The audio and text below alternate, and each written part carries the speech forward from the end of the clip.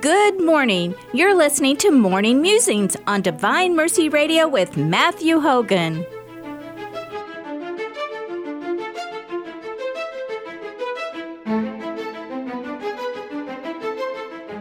And now, here's Matthew.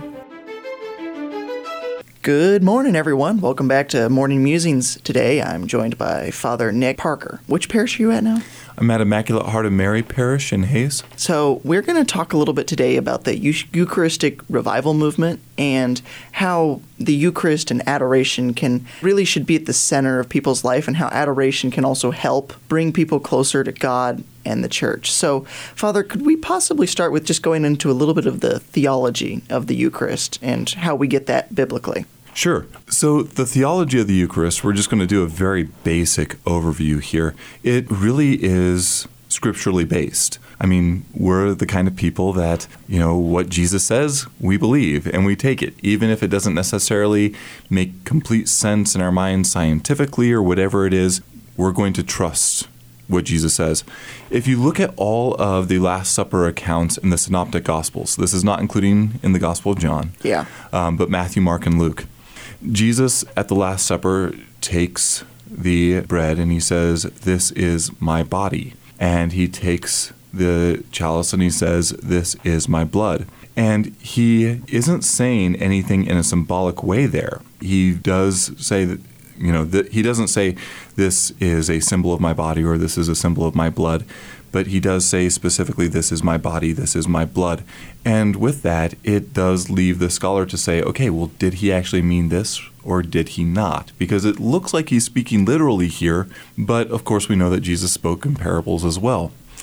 Well, the thing is, you start comparing that with other passages in the Scripture, like St. Paul in the Corinthians, where he says, if you receive this unworthily, you are answerable to the body and blood of Christ, which is a very literal saying of this is what Jesus meant. Also, St. Paul does give an account of the Last Supper as well and the institution of the Eucharist. And there is a line that you will find, particularly in St. Paul, where Jesus concludes with the words, "Do this in remembrance of me." Yeah. Now, the thing is, though, we have to remember that St. Paul, as well as Christ himself, were speaking in a very different language a long time ago and a very different place. And that word remembrance, it's the best word we can come up with in English, but that's actually not what they said.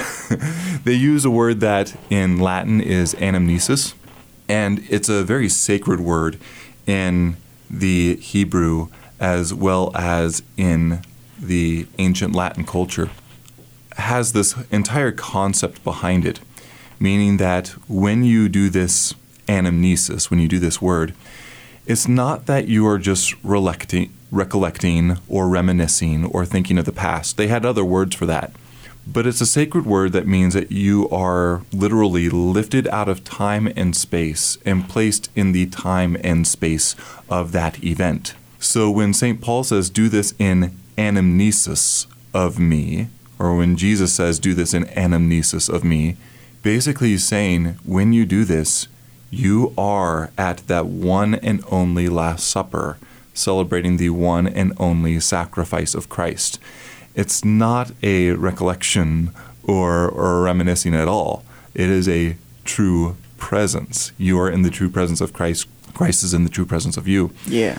So, I mean, if that's what the Scripture says, the only way that you can get around it is by dismissing Scripture itself. But even then, you get into the early church fathers, and they just continue to hammer the point home. Absolutely, over and over and over again.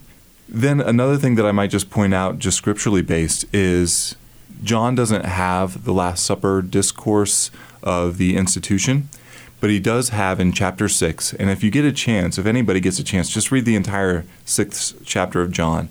He has what we call the bread of life discourse, where Jesus over and over and again says, "You must eat my body and drink my blood.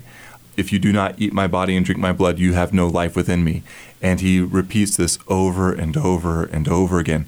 There is some pretty deep understanding of the Greek in there as well. where he actually uses a word at one point where it says, which literally translates into gnawing or tearing into flesh. So he actually gets pretty bold and graphic with it in there as well. He just hammers the point home over and over and over again in that discourse that you must truly consume the body and blood of Christ. So in the face of that, we have recent evidence, especially from the Pew study. You probably saw it back in 2019 when I think it was 37% of Catholics nowadays only believe in the Eucharist. And the number is higher for people who attend weekly Mass or more, which is, I think it's around 70%. But even then, that's still a rather staggering number, 30% not believing in the Eucharist, even going to weekly Mass or better. To some degree, that might have started with the Protestant Reformation, like 500, 600 years ago. But at the same time, like, how has it gotten to this point that so many people, especially with all of the evidence that we have historically, biblically, theologically, like with Thomas Aquinas, where you read his writings on the subject, how has it happened that we've gotten to this point where people just seem to not care that much?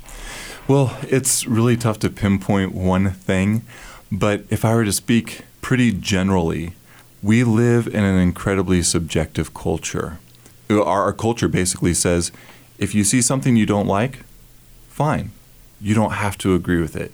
If there's something that has to do, especially with faith or spirituality, that just doesn't fit you, you don't have to go along with it. There's a lot of this, believe what you want to believe, do what you want to do, because in the end it's between God and you anyways, so it doesn't really matter. All of these notions that, in essence, are giving people to invent their own religion. Yeah. And I don't think anybody's really going to put it in those words. A lot of people won't put it in those words. But that's basically what the culture is saying. Invent your own religion, and giving people the freedom to do that. And then as soon as I invent my own religion and live by my own religion, then I'm a good spiritual person because I'm living according to my faith. It doesn't quite work that way. We as Catholics need to live by what God has revealed, whether we like it or not, and realize that the truth of faith and truth of spirituality is not determined by us whatsoever. We are the ones who abide by what God has revealed. But I think that's one of the battles that we're fighting, is that you have the church trying to be this voice of truth and reality in a world that says, invent your own truth and invent your own reality.